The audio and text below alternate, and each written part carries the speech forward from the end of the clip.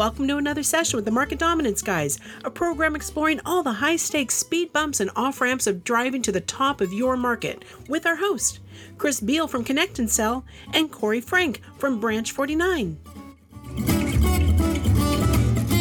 Alex McNaughton continues his visit with Chris to share psychological insights that challenge traditional sales training. As an AI entrepreneur, Alex emphasizes confidence should be the priority when onboarding salespeople, not technique. He advocates first building enough confidence just to pick up the phone and draws parallels between sales and coaching. Both guide people through the emotional journey to consider something new. Alex tells his story about overcoming fear in sales and boxing, noting most training overlooks the emotional side. He concludes that so much sales training, particularly cold calling, is wrong or missing these emotional components. Alex's perspective as an AI builder brings a unique view on honing the emotional skills crucial for sales success. He advocates pushing sales leaders to transform training to address confidence and psychology first. Join him and Chris for this episode, Confidence Beats Technique in Sales Training.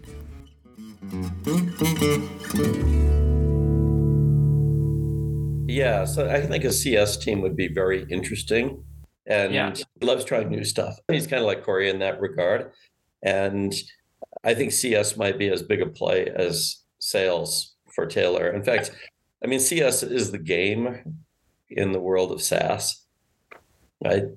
CAC is like, well, okay, great, but are you going to hold them, right? I know when somebody looks at a company, they don't start out asking what's your effectiveness at acquiring customers. They ask what's your net retention rate. I think CS becomes more important in a tougher environment because it's much easier to sell more to your existing customers and upsell them rather than trying to bring on new ones for a lot of companies right now. Thanks for teeing up this podcast. That was fun. 30 minutes goes quickly when you're just talking. It goes so fast. You think 30 minutes is a long time. It's really not. It flies past. It is quick. It's good, though. By the way, I think that it's really interesting. We sometimes do these and we'll go an hour and a half or something like that. And it's really interesting where the conversations end up going. We almost never go where we think we're going to go, which is great. So we don't think very hard about it. But they go by fast. They really do. Yeah, that's the best part about it. It's often when a conversation just naturally flows. Chris, I just want to say a massive thank you for your support. You said some really lovely things about what we're doing, and I get the sense that you genuinely believe and are excited by what we're building, which is really cool. And it's like the early supporters that I think really make a company. It's those folks who kind of get it before 90% of the world gets it. I really appreciate it. And thank you. Let's keep going on the journey together. Yeah, we're going to build something big. I feel very fortunate that we got to talk in the first place. Just watching the demo, most demos don't do much for me because they're about buttons, and buttons aren't very interesting. Push this button, this thing happens. And they're generally about feeding the monster or making pretty pictures, neither one of which is interesting to me. Like you feed the monster the CRM system or whatever all day long, and then you ask it for pretty pictures, and then you pretend the pretty pictures are going to change your life, and they don't. That's kind of the history of enterprise software, kind of in a nutshell, right? We do something at Connect and Sell that actually does something. It's a doing thing. It's not a looking and thinking and whatever thing. And when I was drawn to in the simple demo was the emotional content. And my view of sales is pretty simple, which is we're facilitators of an emotional journey that someone else needs to go on in order to be comfortable enough that they can consider the possibility of something new. And that's what we do in sales. And I don't know why not everybody gets it. It's like Anthony Iannarino gets it. You read Elite Sales Strategies, that's what it's about. The Jolt Effect guys, they get it. It's all about reducing the reality and the perception of risk on the part of the other person, the potential buyer, so they can move forward. You're actually an enabler of something that can't be done without your help. I used to teach people how to rock climb. And to be a modern rock climber, even in the gym, the number one thing you have to learn how to do is trust the rope. And experienced climbers can't go back in time, back to when they didn't trust the rope. So they start in the wrong place. They start with technique. And they start by saying, do this, do that, try this, try that. But the thing you need to do, and I think this is identical to what we do in sales, is you need to help that person who is properly naturally afraid of falling. It's not incorrect to be afraid of falling. I can tell you from experience, I once took a little fall on a mountain of about 800 feet. The chances of walking away from them are pretty close to zero. It was not something I would ask somebody else to give a try to. Why don't you go jump on that chunk of tilted ice and see what happens when you go head first into the rocks at 70 miles an hour? And, so I knew as a young rock climber that the fear of falling is a good thing, not a bad thing. But when I taught people, I would just teach first to trust the rope. And the way I do it is this: go up 1 foot, step off.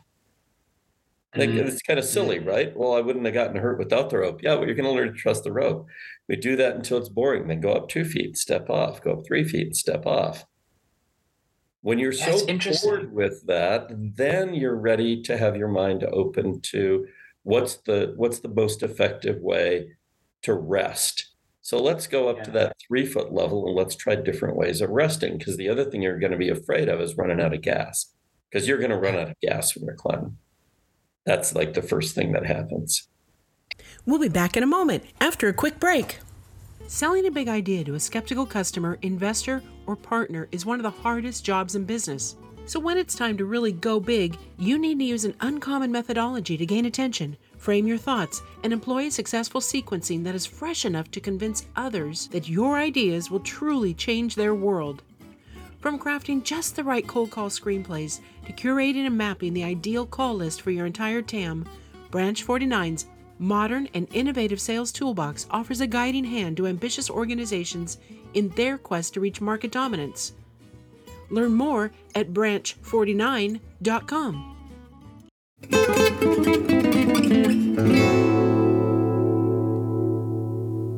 And we're back. It makes you rethink learning journeys. My experience with boxing is quite similar, is that I wish more time had been spent up front on overcoming the natural fear of being punched in the face, because it's very jarring because you start with all the technique and the punches and the movement, and then you move to that and you're suddenly sparring, but your natural instinct is to shut your eyes when you see a punch coming at you. Of course it is. But if I wish that when I was younger, someone had spent time with me on that fear, because it would have made everything a lot easier later on. And I think most learning journeys are like that. And I think we leave the emotional side out of it. And in sales, I suppose it's all we're doing. We're just we're helping somebody overcome their correct, natural fear of trying something. So is coaching. We treat it like it's not correct, but it is correct. They should be afraid. They should be concerned. But that's exactly the same as coaching. I think your description of sales is the emotional journey to help someone consider the possibility of something new.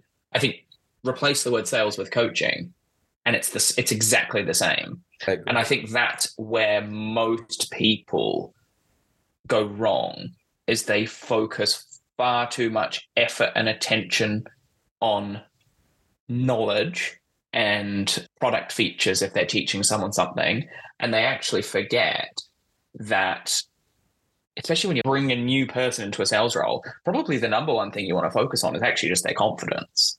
Is arguably the first thing you want to do, is just get them confident enough to pick up the phone in the first place.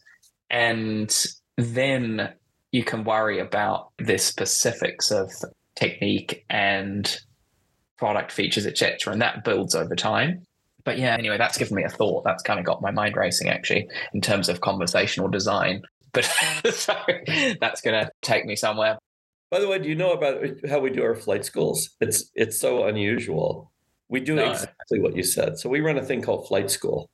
And flight school takes reps who are hesitant, uncertain. Maybe they think they're pretty good, maybe not, but it's about cold calling. And we deal first with the issues around fear by making it clear at the very beginning, most of the fear is actually on the other side.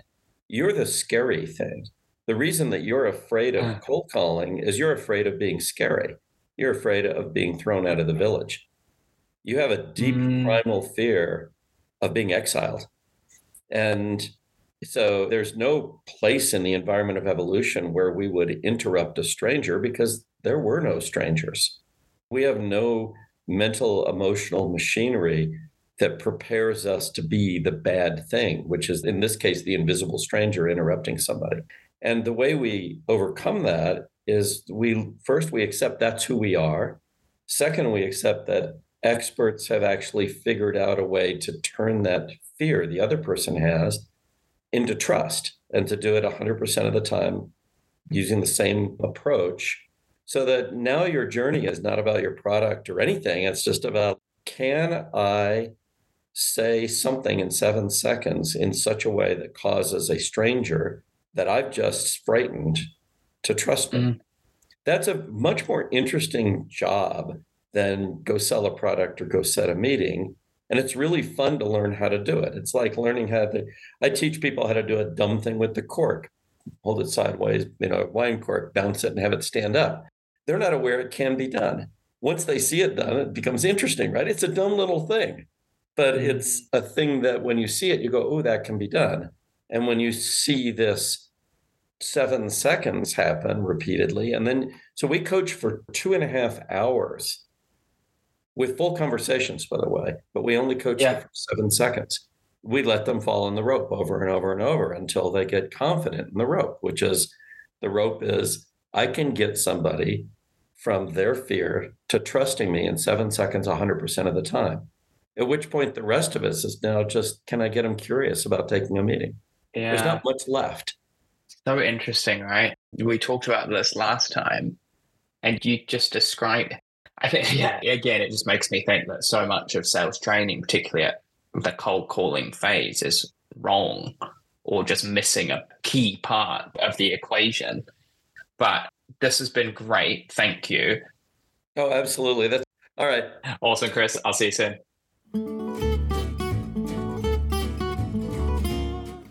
Connect and Sell, welcome to the end of dialing as you know it. Give your fingers a rest with Connect and Sell's patented technology. You'll load your best sales folks up with 8 to 10 times more live qualified conversations every day. And when we say qualified, we're talking about really qualified, like knowing how many tears they shed while watching the end of Toy Story, kind of qualified. Learn more at connectandsell.com. Never miss an episode. Go to any of your favorite podcast venues and search for Market Dominance Guys, or go to marketdominanceguys.com and subscribe.